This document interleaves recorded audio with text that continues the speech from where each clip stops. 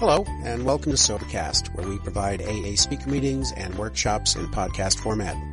We're an ad-free podcast, and if you enjoy listening, please help us be self-supporting by visiting Sobercast.com, look for the donate link, and drop $1 or $2 into our virtual basket. We hope you enjoy the podcast. Have a great day. Good evening, everyone. My name is Don C. I'm an alcoholic, and I am a member of the Mohican Nation. I was born for the Turtle Clan on my mother's side. I was born for the Coyote Clan on my father's side. And my Indian name is Tantanka Wambly. That was given to me by the Lakota elders when I was made keeper of the sacred hoop. But of all those names, the one that I have to put on top, that's that I'm an alcoholic. I can never forget what that one is. And you taught me that. Wow, there's a lot of people here. It's big.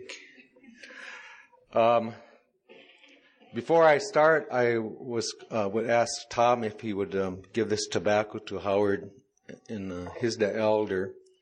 And by offering that tobacco, I ask his permission to speak and to share my story tonight. That's how we do it back home. Is always offer that to the elders and ask their permission. We also have another thing that the elders always tell us to do. They say that when people gather together, the first thing that you should do is to take the time to connect with each other. And then we become like one mind. And I guess that's why in our 12 steps it says we. Because don't say I, it says we. We're all in this together. And when I say the word connect with each other, what I mean is this. If I were to switch and start speaking in my native language, what I'm going to say next would be very easy to say, because in our language, it has the ability to describe a lot about the spiritual world. And when we say connect with each other, there's a word that we have for that. It's called netashneha. And what it means is, it's like when two eyes meet, then there's a second later, there's a feeling goes across. And when that feeling is there, then you nod your head or you smile. Well, there's a feeling, so the elders say never start until that feeling is there, that connectedness is there. I don't know if you've ever been married to someone or maybe dated somebody, but they'll be looking right at you with their eye. And when you're speaking to them, that feeling is not there. And you can tell when it's not there. You feel like they're not listening. Then sometimes you'll even challenge them. You'll say, "You're not listening to me." "Oh, yes, I am." I say, "Well, what I say then?" Then they can't remember what you said. So they say, take that time to connect with each other. And that's how we were taught to do that. And how we do that is I'm going to, and I guess this is to help me too, is I'm going to light some sage, just a little bit of sage. And first we put down these 4 colors, red, yellow, black, and white. And what that is to remind us when we connect with each other that the Creator only made one race. Didn't make 4 races, just made one race, and that's the human race. Just like they made flowers, different color flowers, birds, different color birds. So that when each one of us humans are born, then the Creator gives to us our earth suit. That's all this is. This is just a suit. And then we walk around the earth on that. But this outside, this isn't who I am, and you taught me that. It's inside. And so as we look around, we see our brothers and sisters from the 4 directions, and we ask to connect at our heart level. And how we do that is, I'm going to light just a little bit of sage. And in our culture, we're taught that every plant has a medicine. Pharmaceutical companies, they know this too. If they find that plant, they can make a lot of money if they can find that has that medicine. The sage plant, what it does is it helps that connectedness to take place. That's how we are taught. It's called smudging. So I'm going to light just a little bit of this sage. And I only light a little bit because sometimes when you mix tradition and technology, it's always up there somewhere. We have to be respectful to each other. Then we take an eagle feather, and then in that smoke, that medicine, it sticks to the feather. So we put that in there, and then you take it and you throw it, and it'll go way to the back of the room. And so this is how we're taught before we start to help us all to connect with each other. Set that there. And then the elders, they tell us that whenever you are holding an eagle feather or you are in the presence of an eagle feather, they say you can't lie. So I'm going to set it right there because I'm an alcoholic, and so I'll put it right there.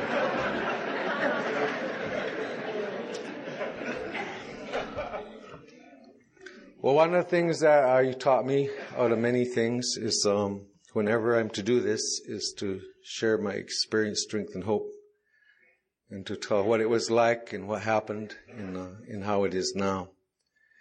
And I know that if I can just stick to that, I'll do really well. If I vary from that, then I'll be in trouble. So that's what I'll try to do is to tell you that story. And maybe the best way I could tell you that story is to tell you a story that I heard when I first come into AA. And it was one of the things that I heard that just really resonated inside of myself. And this guy told a story. He said there was this arena, and in this arena there was looks like a boxing arena. And on one corner there was this person in a black trunks. Now his name was Alcohol. And then in the other corner there was a person that was me. And we were in this arena, me and Alcohol. And there was a lot of people was in there, the arena, watching. They come to watch. And then you know how they always do this? In the very front row, they put a little barricade there. And they save that room for your family or your loved ones so they can sit right in the front row because they want them to have those special seats so they can get the best view. And so it wasn't long, my family came in and they sat right down there in that front row so they could see. And then the referee called me and Alcohol out there and explained some rules. He said, there's rules. And so he explained to us the rules, and we both agreed to those rules. No hitting below the belt, and there was all kinds of rules. And so we hit our gloves like that, and we went and we sat down, and so pretty soon the bell rang, and me and the Alcohol, we come out and we started doing it. And at first it was kind of fun. It wasn't, no one was getting hurt. We were dancing around and boxing away at each other, and Alcohol seemed to be enjoying it. I was enjoying it, and bell rung, we sit down, and we just was looking at one another, both of us smiling. Then we got up there for that second round. We started dancing around, and I don't know how he did it, but the Alcohol snuck in a lucky punch, and it just kind of stung me really good, and it surprised me. And I looked at the Alcohol, and he said, oh, that was just a lucky punch. He said, don't worry about it. And I didn't, because when I sized it up, I had all the confidence in the world who was going to win that fight, and I knew it was going to be me. And so we danced around there and sit down, bell rung, we come back out, dancing around, and this time Alcohol snuck a couple of punches in, and I was surprised by it. But Alcohol said, don't worry about it. He said, you can whip me. And inside, I knew that I could. I had that feeling when it come down to it, because I hadn't used all my stuff yet. I had some stuff in reserve that Alcohol didn't know about.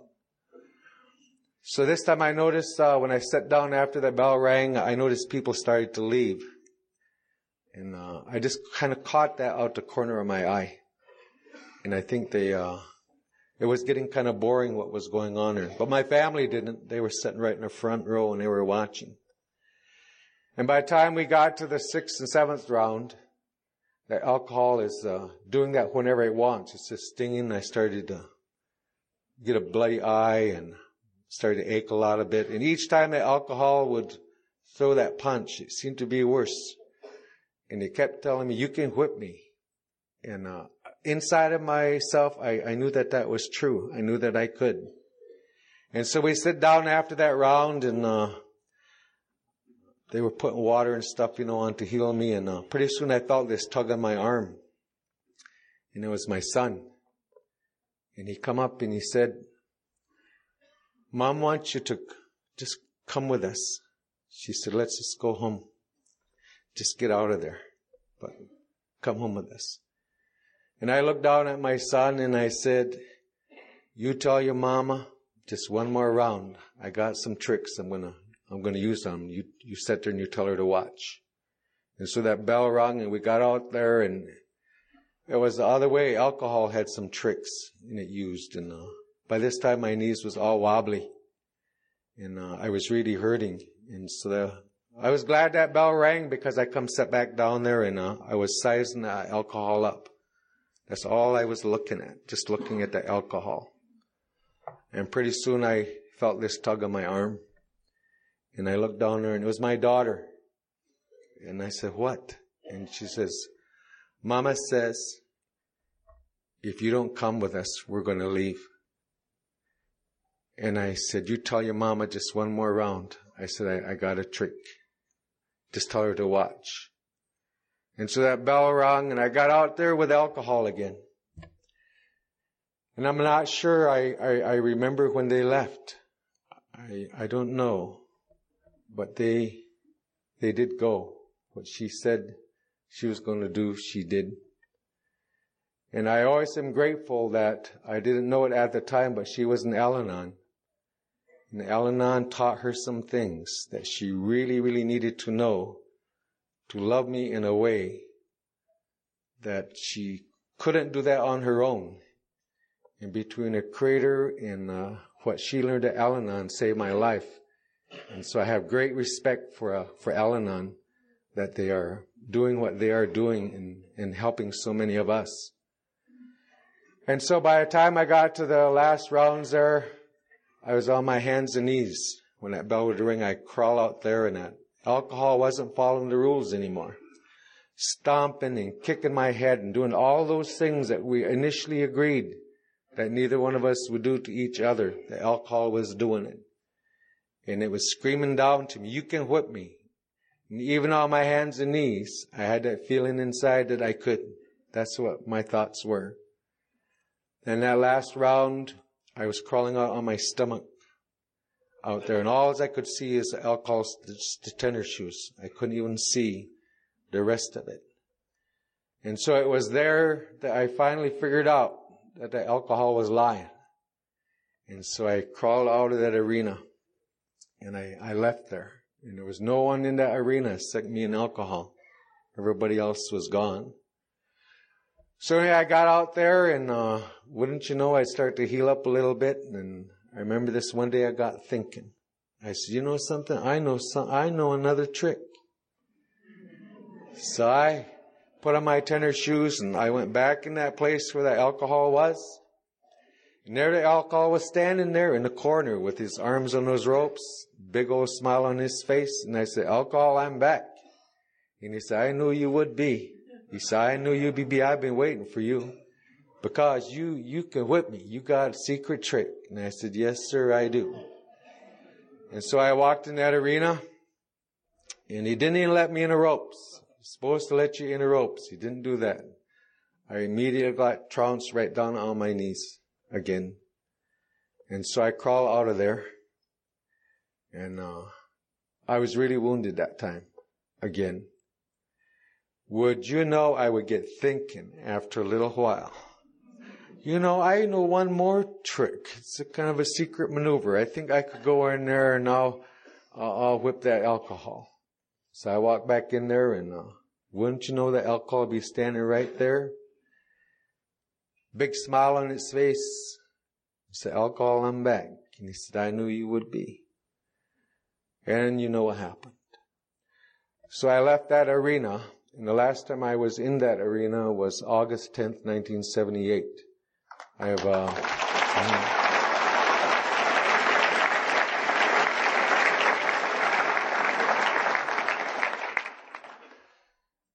but it was then that I came to you.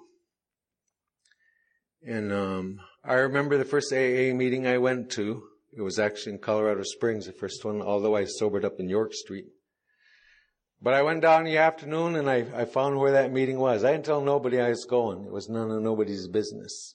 But I went down and I knew the address where it was. And so that night, the meeting started at 8 o'clock. I come down there about 10 minutes to 8. And as I drove in front of that meeting place, those cars, they parked at an angle there. And there was one slot right in front of that door. And I drove by there really slow and I said, I'm going to drive around that block one time. If that spot is there, then I'm going to go on in there. So I drove around that block and I come back. And there were people, coming and going to that meeting. Wouldn't you know that spot was right there? I slowed way down and I said to myself, I'm going to go around that block one more time. If that spot is there, I'm going to go in. So I drove real slow as my old car would go. I drove around that darn block, and would you know that spot was in there? So I pulled in there, and I didn't know much about AA. I knew that that's where you had to go. And so I went in that room, and my first comment about AA was, I says, oh my God, they're all white people. I just looked, it's all white people. At that time, I learned later on how prejudiced I was. It had nothing to do with your earth suit, it was me. And so I sat in that meeting, and when they go around, they say, my name's Don, I'm alcoholic. I wouldn't say nothing. It wasn't none of their business. And so they go around, and they waited, and then I didn't say anything. They just went right on by, just like it was okay. And I don't really remember a lot what was said about that meeting, but I did have some opinions that I remembered. One thing I did not like about AA was how they talked about themselves, about their dishonest and being selfish and judgmental. And I thought, man, what's the matter with these guys talking like that? They were like telling on themselves. I would never tell nobody nothing. And the other thing that really bothered me a lot about that first meeting was they laughed and they laughed and they laughed. And now there was nothing funny that I could see about life, but they were just laughing. But the third thing that I remember that I didn't know until much later on was a feeling. And I didn't know what that feeling was. There was something that I never felt before that was in there, even though I was judging it as being negative. There was a thing there. Later on, I was to find out that's what it feels like when you come home. That's what that feels like. This is where I belong. But I didn't know that at first. And so I came back, and that last time I was out, when I come back, I had no resistance to AA. I didn't have all this, I won't get a sponsor and I can do this. No. I have none of that. When I come back, alcohol wielded me willing. I was willing when I come back in. And by then I'd gone enough to know that one of the things I needed to do was to be willing to get a sponsor. I wasn't willing to do that before. And the guy that I asked to be my sponsor was a white guy, would you know. And I asked him, after that meeting, if he would be my sponsor. And he said, well, let's just talk about that. So by then I was up at York Street in Denver. And we sit down at this table, have a cup of coffee, and my sponsor's about 6'5", I think. He's big, a lot of scars. He's a real, you don't wonder if he's an alcoholic. He's an alcoholic. There's no doubt that he belongs in here.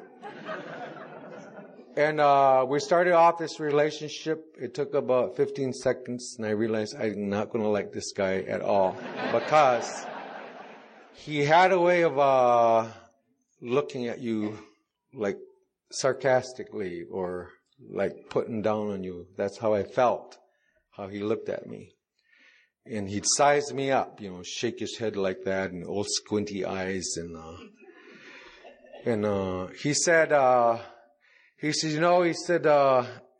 watch you Indians. He said, I've been sober 18 years or whatever it was at that time. He said, I watch you.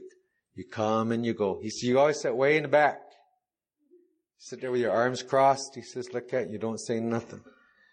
And he said, maybe a couple of minutes before the meeting ends, zip out the door you go. He says, the best of you will stick around about maybe 2 months. He says, for the most part, he said, you guys just don't make it. He said, you're just really weird. He says, there's something wrong with you.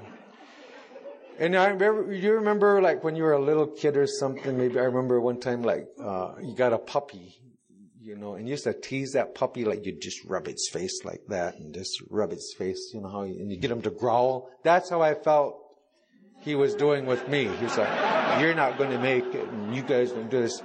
And I remember I just looked him right in the eye, but I didn't say anything out loud, but inside I thought to myself, I says, you white son of a bitch, I'll through you, I'll make it. You just watch. I'm going to do it, see.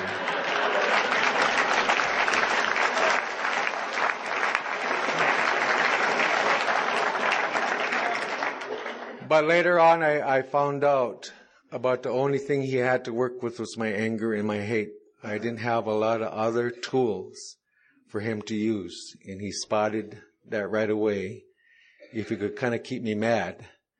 And he didn't care that I was mad at him. That maybe I would do it. And then he told me, he said, this is how we work together. He says, we work together because we both want to. He says, supposing one day I see your hair is parted and I don't like it, I don't want to work with you. He says, we work together because we want to. He says, supposing something about me you don't like, you don't need to tell me, just don't show up. He says, we work together because we both want to. Then he grabbed that big book of AA, Alcoholics Anonymous, and he opened it up and he showed me how thick 164 pages were. And he said, if you do what it says exactly in those 164 pages, he says, you will never have to drink again. And that really struck me to hear that there was something that I could do to never drink again. Because I knew the other things that I tried. None of that worked. And I wasn't even sure if he was telling me the truth, but there was that hope that if there's something I could do, because the alcohol, it took everything. And I was doing crazy, crazy stuff, by then. And so then he told me, he said, I'll tell you some things I'm not, he said, as a sponsor. He said, first of all, he said, I ain't your taxi cab. He said, I ain't your banker. Don't borrow money from me. Don't be asking me for a ride. He said, you made it to the bars, you can make it to meetings. And he told me all these things. So was what he was not. But he said, one of the things, he said, I will guarantee you, I'll be your friend. And then he thought about that and he said, as of right now, I'm your friend. He said, I don't care whether you like me or not. He said, I had just decided I am going to be your friend. And ain't nothing you can do to change it in any other way. Then he went on and he said, there's some things that I'll give you. He said, one thing I can give you is hope. He said, because I know something you don't. He said, I know how to stay sober. And he said, you little brown son of a bitch. He said, you don't know nothing about staying sober. He said, I know something you don't know. Just like, just rubbing my face like that.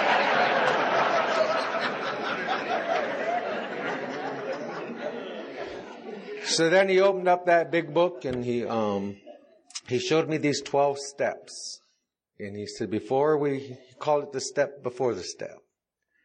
And he said, I want you to look at each one of these 12 proposals and you're to ask yourself 2 questions. One, he says, you read step 1. And then you ask yourself, do you want to do it? Then he said, the second question you ask is, are you willing to go to any length to work that step? And you're to answer those 2 questions for all 12 of those. And I remember when he was telling me that, I was over at his house and he was making us a sandwich, and we were just eating. He was just talking like that, and he knew that I liked peanut butter, because he was making me a peanut butter sandwich, and he was telling me about the AA. He said it's like a banquet. He said on one end there's like steak and lobster on it, could have that kind of sobriety, and then further down there's like meatloaf, and then just cheeseburgers. And he was coming all the way down, and I took this big bite out of this peanut butter sandwich, and he said there's even like peanut butter sobriety, he said. But he said, and I've got my mouth full, I can't say anything, and he said, but the problem with peanut butter, he said, it sticks to the roof of your mouth, you go. And then later on, sometimes I see him sitting in a meeting, when you're in a meeting with your sponsor, like they're trying to get your attention, they're trying to connect to you. You can feel that, so you look the other way, trying to avoid that. And then finally I looked at him, he'd look across me, he had this big old funny smile on his face, and he'd go.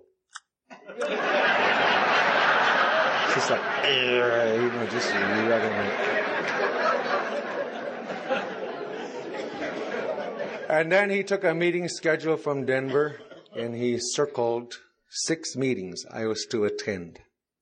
Traditions meeting, Big Book meeting, 12-step meeting, just one very specific discussion group where there was really long-term sobriety there. And he said, I want you to go to these meetings. He said, one night you can choose yourself. Sunday night was my freedom night. I could go to whatever meeting I wanted to, but I was to go to exactly these meetings.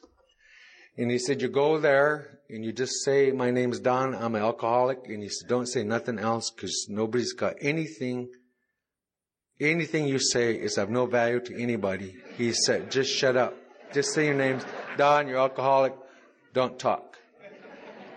And so, I was willing to do that. So I went to meetings. That's all I did for probably 5-6 months. Until I took the 3rd step, then I could talk. But I went to this meeting one night, and I sit down there, and who would walk in but this Indian woman walked in. Oh, and she just looked so good to me. And some of you don't know this, but there's a term we have in our native communities called snagging. It's like, you know that one? Well, she was giving me that snagging look. I knew that she was. So she sat down right across the table, that long dark hair, and I knew she's interested. I could tell. I was pretty sure. So I was a little bit nervous there, and I thought, I'm not going to make any impression on this Indian woman if I don't at least quote the book or something. I got to say something, And here I was under that guideline from my sponsor. So anyway, come my turn to speak, and I went for it. I quote in that big book, man, made her smile. She probably thought I was like an old timer or something.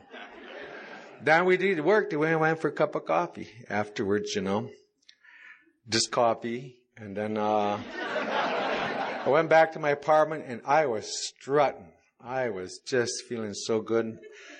I wasn't in my apartment. 15 seconds. Phone rings. Guess who it was? It's Big Frank. What are you doing moving your lips tonight?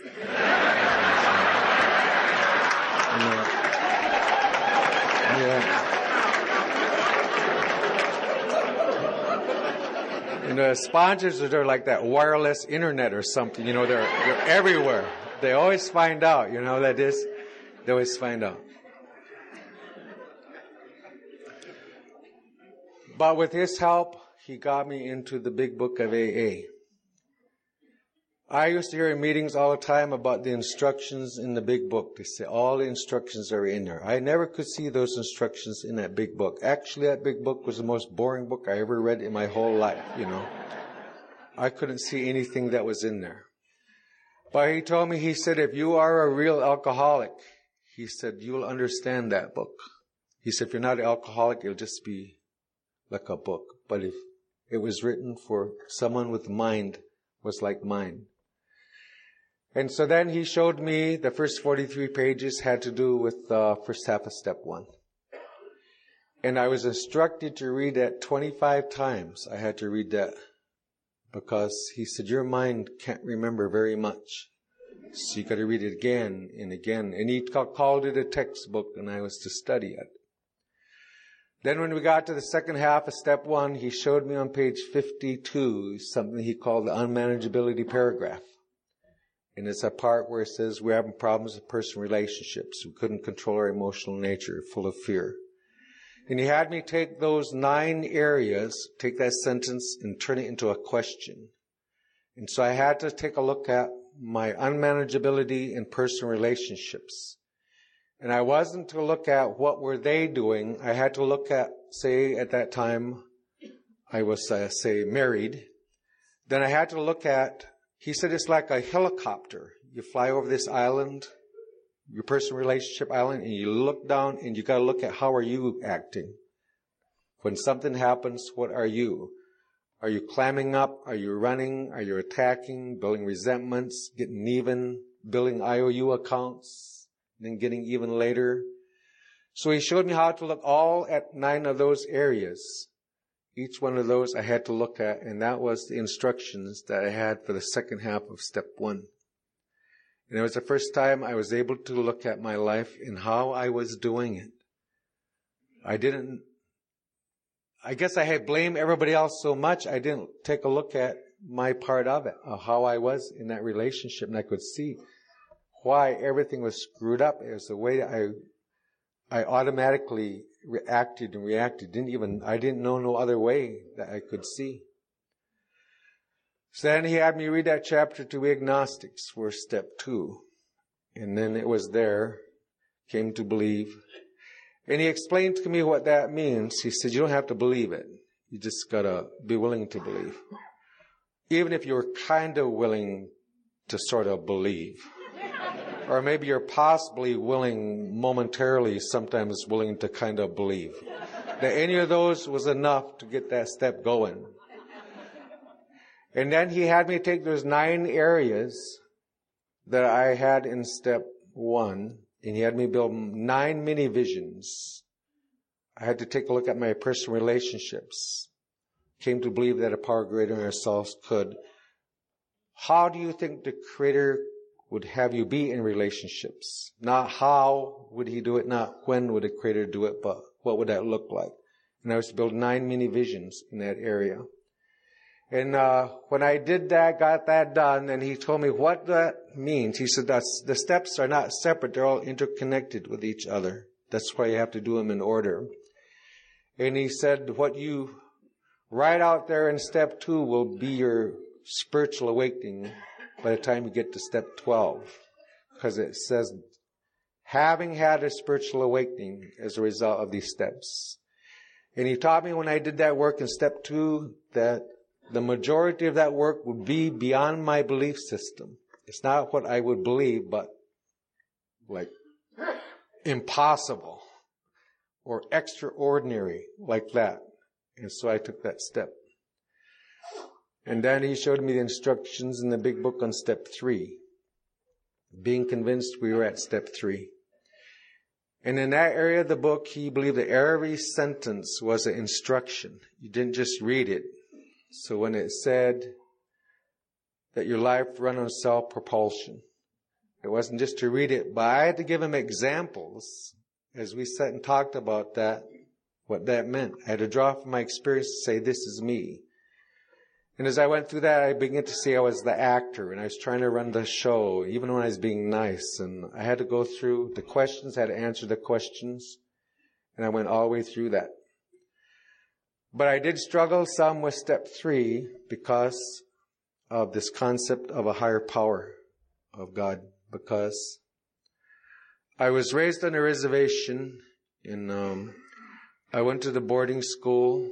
And on the reservation, there were different churches come and gone. You know, that's kind of, they must get some bucks, and so they could do a mission thing, and they run out of money, then they go, and then the next one comes in, and a lot of times why we went there really was for the food and for the clothes. But the way they did it, you always had to hear the sermon first, and then you got to eat afterwards. You know, that was the deal. So it depended upon who was there, you know, like certain ones would come there, and we all had to be going like this, and then they would go, and the next ones would come in, and we had to go like this, and it was always, it was that way. And, we're just little kids, And when you're a little kid, it's not like when you're adult. Like a little kid, you look at it differently. Like I went to mission school, if you take a little Indian boy and you look at a nun, that nun is huge. They're big. I mean, they're like, whoa, they're just really, really big. And we was always scared of them, And what used to get me mixed up, it was like each one of them, they always talked about this hell. And so the first ones that was there, they would say, the other ones are going to hell. But you got to belong to this one, then you go to heaven. Of course, zip, they would go away. And then the next ones would come in, and they'd say, oh, no, those are the ones that are going to hell. You're in the right one now. See, you'll get in heaven. And it kind of mixes you up a little bit. As a little kid, as I remember it. And like they would say, like, you ever been thirsty? Oh, yeah. There ain't no water in hell. You get blisters on your tongue. And you're a little kid, you go, wow, there's no water there, Did you ever been burnt? Your whole body is going to blister all over it, and there ain't no water. So you say you want to find God? You bet I do. But it was like you had the flames of hell licking your ass, I better seek God, not because of God, but because I didn't want to go to hell. It wasn't until I come to you that I found out the incredible beauty of having the Creator in your life. I learned a whole new way. So I had some problems with that third step. I was trying to sort that out. You know how it is when you first come in, and well, heck, you can be in here a long time and it still can be that way, right? But I was in a meeting one time and I heard this guy tell his story, and this really helped me a lot. I don't know why it was, but the stories sometimes that the members told helped clear things up. But he was in this meeting one time, third step meeting, and he was saying there was these four frogs sitting on a log. He said in a pond. Then he said one of those frogs made a decision to jump in the water. So he said, how many frogs was left? And I said, well, 3. He said, no, 4. He said that frog just decided to jump, but didn't do it. He said, so that third step, what it means, when you make that decision to turn your life over, he said, what the Creator does is makes you an orange frog. So now there's 3 green frogs, and there's 1 orange frog sitting on that log. And he said, you hear people in AA, and they say, oh, I turned my life over, or I took it back. I turned it over, I took it back. See, that was mixing me up, because I thought, wow, how does that all work? But he said to me, let's just say that you become an orange frog, and what happens, you do it on Tuesday, then let's say on Friday, you have a blow up, you get really upset. He said, you're just a pissed off orange frog.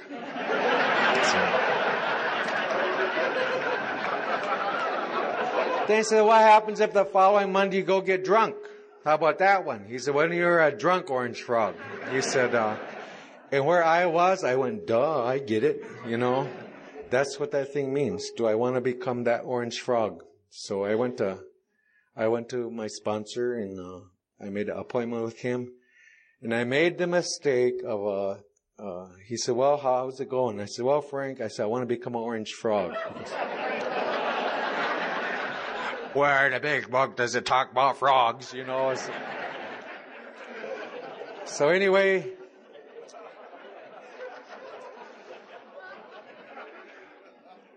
that night, me and that old man, we took that third step. We got on our knees and each held that big book, hung on hands. He read that third step prayer, and I read that third step prayer. And I didn't have no burning bush or something, but I just had this feeling. It was that same feeling like my first AA meeting I went to. That's the second time I felt that, when I took that step with that man. I had no idea what it was, but it was a feeling. So then I asked him, I said, what next? Well, he reached behind his chair and he pulled out a tablet and a ruler and a pencil. And before I left there, he had showed me how to write inventory. And he showed me how to write a 5-column resentment inventory. I wrote a 4-column fear inventory and a 11-column sex inventory. And why 11 columns? You know how it says you were dishonest or unjustifiably? Each one of those had to be in a column so I could see the pattern. Is to not mix them up so I could look at dishonesty all the way through, selfishness all the way through. It was just a way of seeing better. And so he did explain to me in that book where he talks about that everything has to be shared. Every secret that you have, it has to be told when you come to the 5th step. So I remember I went home and I was writing inventory, and this one Friday night I was coming home from work and my inventory was done and I knew it was good. I knew there was everything that I could think of was in there one place or another. I knew that. The sick stuff. Legal stuff. If I got caught, all that was in there. Money that I stole. The sick sexual things that I did. All that, it was in there. And so I was coming home that night from work in Friday. And you know how you get that feeling? I knew I was going to either 5th step or drink. Many times I was motivated by alcohol, even the steps. I got that, you know how your wrists go like that and you get that nervousness. And I could see my thinking just going like that. And I was scared. So I called him up and I found that they just taken him to the hospital. And I called this other guy that I knew and he went home. So I called this third guy. I kind of knew him. And I didn't know how to ask him. You know, you don't know how to do that. If to somebody who doesn't know, you know, that's not in that circle that you're doing the work with. But he picked up on it. He said, "Do you have to do a 5th step?" And I said, "Yes, I really do." I said, "It's really important." He says, "Come on over. I'll put the coffee on." So we went on over there. Well, what I didn't tell him was I done everything like Frank said, except the dark crannies. I put them on different pieces of paper, the sick stuff. And so I got there and I read everything that was there. And then this man said, he says, "Well, is that it?" And I said, "Oh, that's it." I said, "That wasn't too bad." And so he said, "Well, let me make some more coffee." So as he was making coffee, he started to tell me about some of the sick stuff that he had on his. Really, I mean, this man was really sick. So then that kind of gave me this courage. I said, I do have a few more pages of something I want to share with you. But I thought in my mind, I was afraid that he would tell. And some of that stuff I could get in trouble for. That's how I felt. But I remember thinking to myself, I said, okay, I'll tell him. But if he tells on me, I'll tell on him too, because he told me some stuff. But little did I know till later on that he had the freedom. He had the freedom to tell that. Except I didn't know that. And so I told him everything that was in there. And so then he showed me that big book that it says when you come home, there's some review that you need to do of the first 5 proposals. And so I went ahead and I did that. And then for step 6 and 7, they showed me those columns where I was to get my character defects. And I was asked the Creator to remove those defects. Now remember when I started step 6 and 7? It seemed like every time I tried to do it, it got worse. It didn't get better. And so I thought I was doing it wrong. And that's how it seemed to me. And then one time I was at a meeting on step 6 and I heard this guy tell a story. Then it really helped me to understand this. But he told his story. He says, supposing that you're going to build a cake. He said, you get the pan, you put the flour and sugar and vanilla and whatever in that pan. And he says, you turn on the stove, let it warm up to 350 or whatever. Then he says, when you get ready to put that cake in there, you take a spatula, you smooth that cake out. And he said, you got to open up the door. And then when you put that cake in the oven, you close the door and you leave that door closed because now the stove will cook the cake. He said, what you're doing is, he says, it's like you put your character defects in there and then you open up the door to see what God's doing with it. And then you shut it back up and you open it up. And when are you going to do it? He said, you're trying to, and that's exactly what I was doing. I was trying to, I didn't know the simplicity of it is you turn yourself, that defect over to the Creator, you put it in the oven and you let Him bake it. Don't be peeking. And all of a sudden, that made sense to me, what I was to do. And so I went through it and I did that. And then I got to my amends, and my sponsor was very adamant about making those amends in person, wherever I could. If I had to drive, the first thing it was to make them into person, if at all possible. And I did have some that I had done. I didn't know where they were. And he knew about this library of telephone books in downtown Denver. I guess they got a telephone book of every city in the United States. So I had to go down there and search out and to find these people in order to make those amends. And eventually I got through those amends, and I got into steps 10 and 11. And I had done, that's how I did steps 10 and 11 for 3 years. I'd open up to page 86 and I'd read it, close the book and say, I did it. So one time I was telling my sponsor about, he said, you know, you're yo-yoing. He said, how are you doing at step 11, 10? I told him. And he just rolls his eyes. He says, you know, when it says you think about the 24 hours ahead, that's what you're supposed to do. Think about the 24 hours ahead. Not read it. You got to think about those 24 hours ahead. Then he said, you know that part where it says you consider your plans for the day?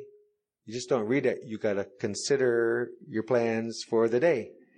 And he said that doesn't mean you consider your plans what you're going to do. He said it means you consider your plans what you're going to be. Patient, kind, loving, like that. That's what I had to think of. Then it says you ask God to divorce this day from 3 things. That was to say a prayer to the Creator.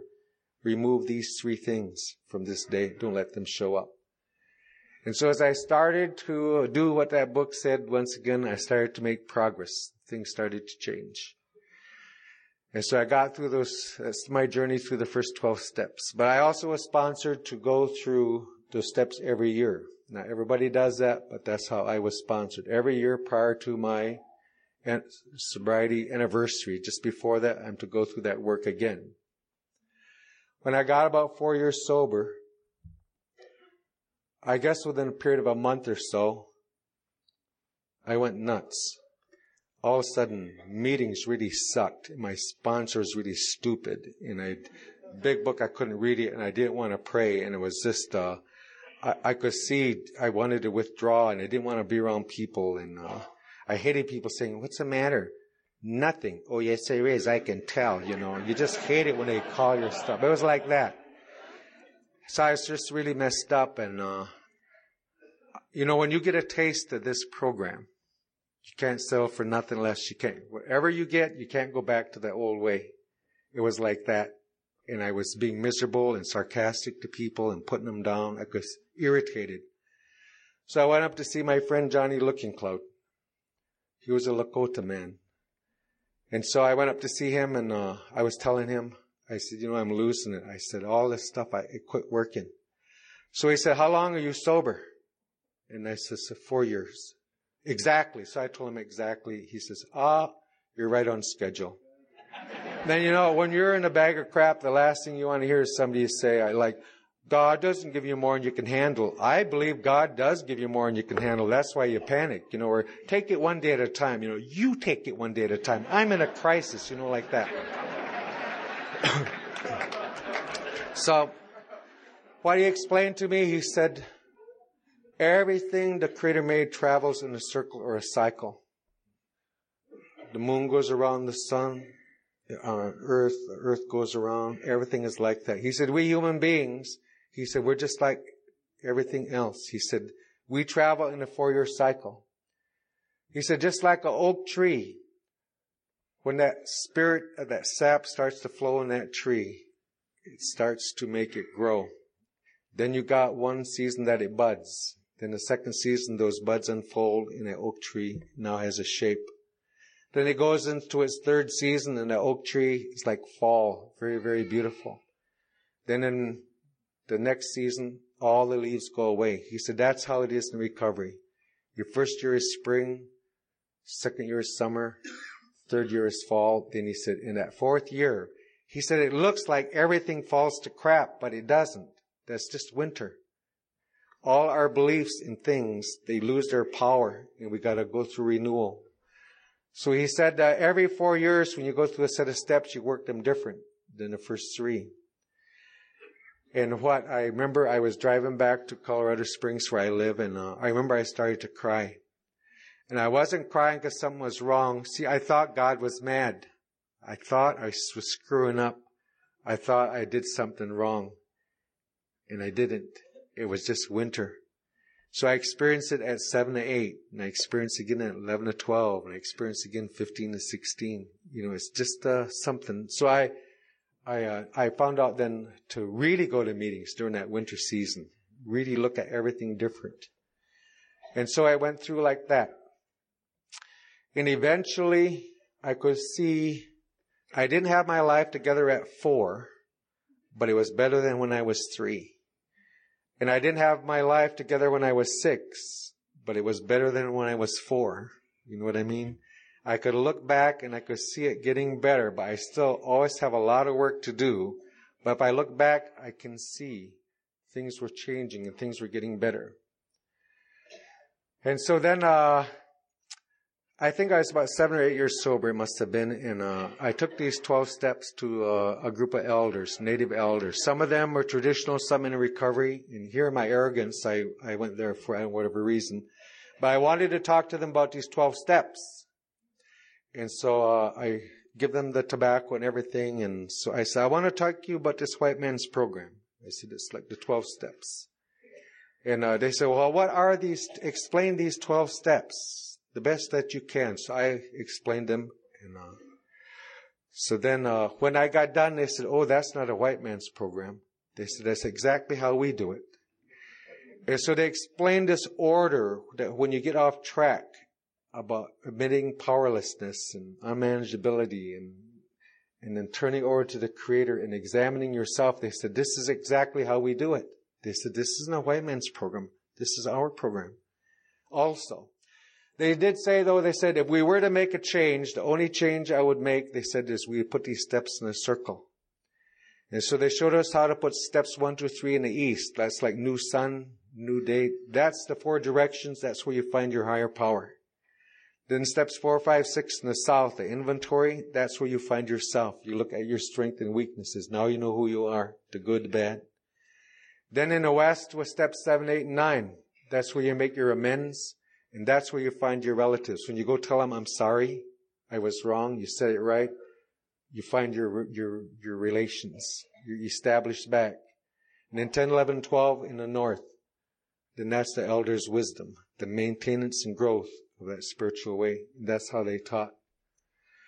And so as we started to bring this to the elders, then they started to realize that our culture in this process of growing was not separate. They were the same.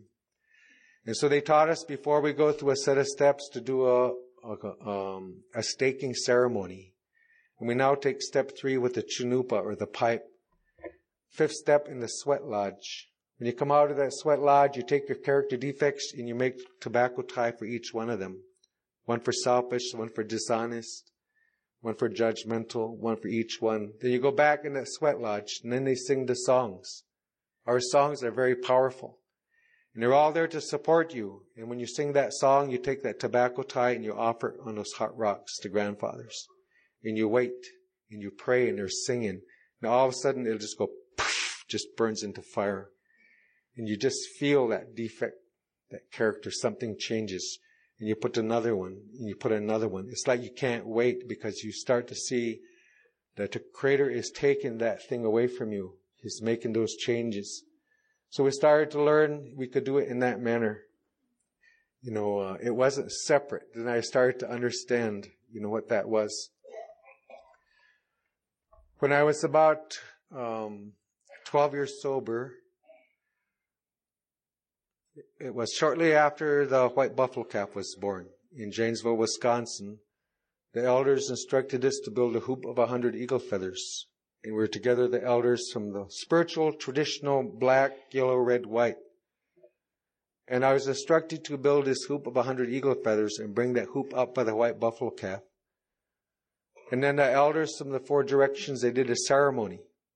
And they put into this hoop 4 powers: forgiving the unforgivable, the powers of unity, powers of healing, powers of hope. And when that was done, they did a ceremony to ask me to come be keeper of that sacred hoop. And when I found out what they were doing, I stopped the ceremony and I said, I can't do that.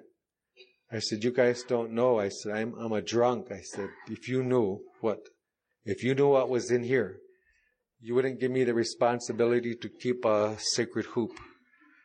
But they said, we do know what's going on in there. There's things to work on. And so I was given my Indian name and I was asked to take that sacred hoop around of 100 eagle feathers. It may not mean something to you, but the responsibility and just the honor of being asked to do that from where I came was a very, very powerful experience. And so it was through that. Then the next thing that happened was we started to work with Native communities. We started a movement called the Wellbriety movement. Not sobriety, but Wellbriety among our Indian nations. And we got that word from our language and then translated it into English. See, we didn't want to say a sobriety movement.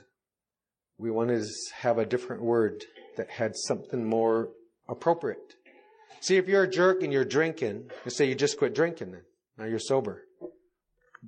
But you're still a jerk. And so we wanted to call it more than that. So with the elders' help, we named it Sobriety Movement.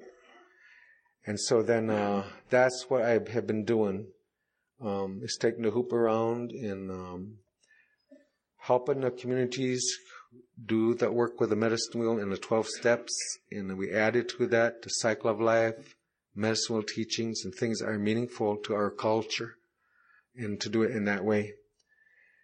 Sometimes I have to pinch myself that from where I came, that I'm allowed to do some of the things that I'm doing today. It's just such an honor, to be alive. And it's not that it hasn't been perfect. You told me it wouldn't be perfect, but you did say no matter what happened, I could stay sober. That's true. A lot of stuff has happened. You told me that no matter what goes on, that I would learn how to look at those things different. So I found that was true too. No matter what goes on, there's a way that I can look at something different. And when I look at it different, then the thing that I'm looking at changes. Just like there's this magic to it, like with my children and stuff. When I started to look at my children as sacred beings instead of brats, when I changed my mind, I started to look at them, then they changed. When I got to the point where I could talk to the elders about how to look at women, not as sex objects and all of that, but sacred beings, the life giver. And I started to bring that into the steps, the way that the old people said. Then all of a sudden, they changed. They weren't the nags and all this other stuff that I was talking to them. I started to look at things different. You taught me that I could do that. When I first come in a program, the first year, I wasn't allowed to see my children. It was bad. The second year, I was allowed to see them. But when I would go there, they say, "Hi, Dad," zip out the back door. And I never thought that I would be able to get that relationship back with them because they went through a real lot. Some of you guys know what happens when it goes on. Christmas, the third year, was the first time I took them in a car and took them for Christmas shopping. And I was in the car with them. And we come back.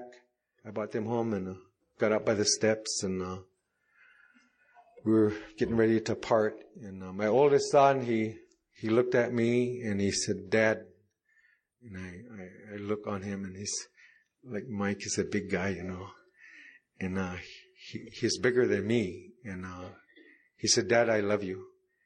And he gave me this hug. And I never thought that would ever happen. Then my next son did and my daughter did. And I'm allowed these days, whenever I want, I can go pick up my grandchildren and I take them for a weekend and I take them out and teach them cultural things and they don't call and check. There was a day that they said they would never allow that to happen. But that changed, also. It all changed. And I find it continues to do that. It just continues to be okay. It continues to work. I'm going through a set of steps right now. And I sometimes think that the longer you're sober, the harder the work is, not easier. I'll just kind of close with this. Johnny Looking Cloud, one time I went to his house, and he had this table, one of those narrow tables in front of his window, and he had these river rocks on there. They're real round rocks, flat, and he had them painted black and white on each side. And I always noticed it there, and I always thought, boy, someone just got those rocks there. And so he told me, he said, those big rocks, what they represent, the first time I went through the steps.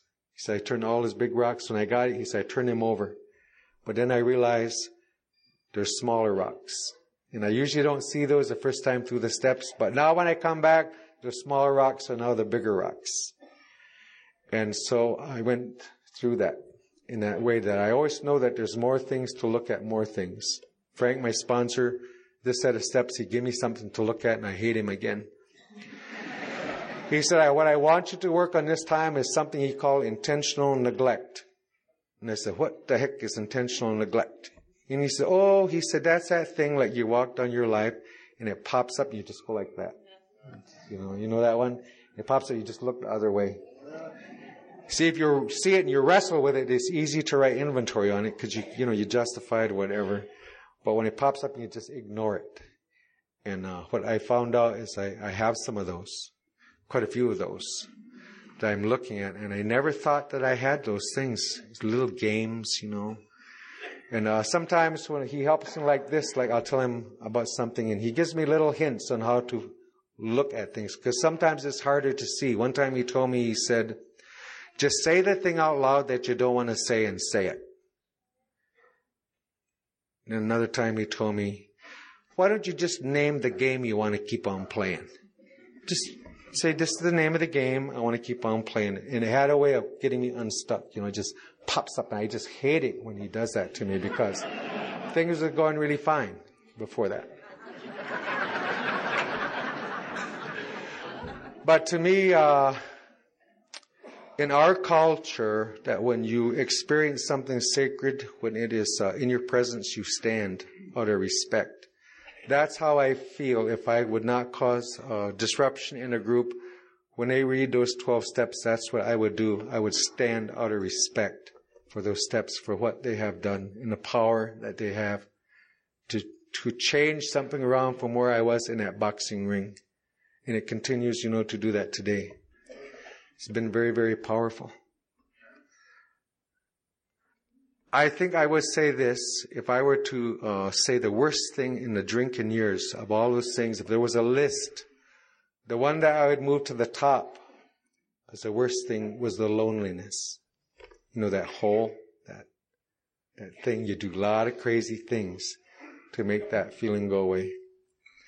I would say if I were to pick the most positive thing in my recovery, it would be the relationship that I have with my Creator. I call him the Creator, or I say it in my language, but Creator in English. Very common sense, practical. I have no fear of God's will.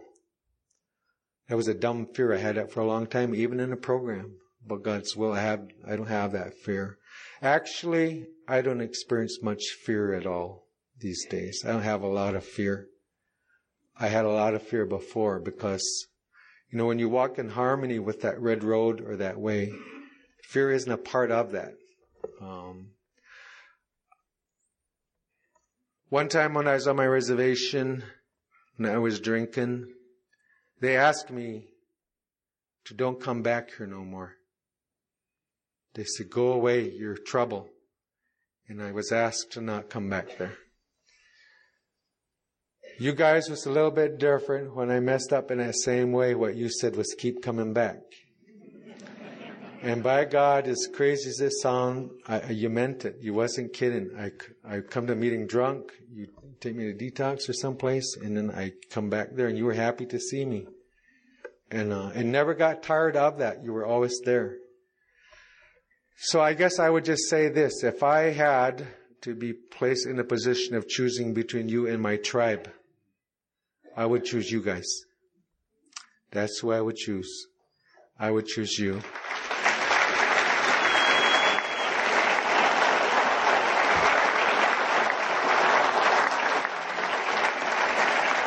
So I'll close with this prayer. I heard this in AA too. Anything I know that is of any value, I learn from you guys. That's how it seems to me. But I heard this prayer one time and it says, God, thank you for what you've given me.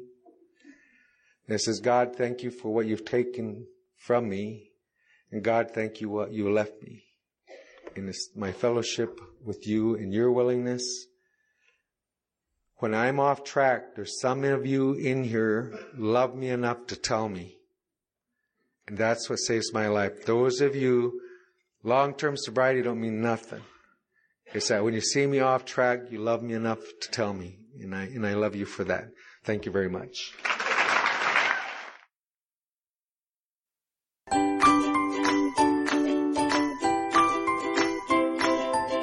Thanks for listening. I hope you enjoyed the podcast. Sobercast is ad-free, and we'd like your help in order to keep it that way. So if you'd like to help us be self-supporting by pledging $1 or $2 a month, visit Sobercast.com and look for the donate links. Thank you very much.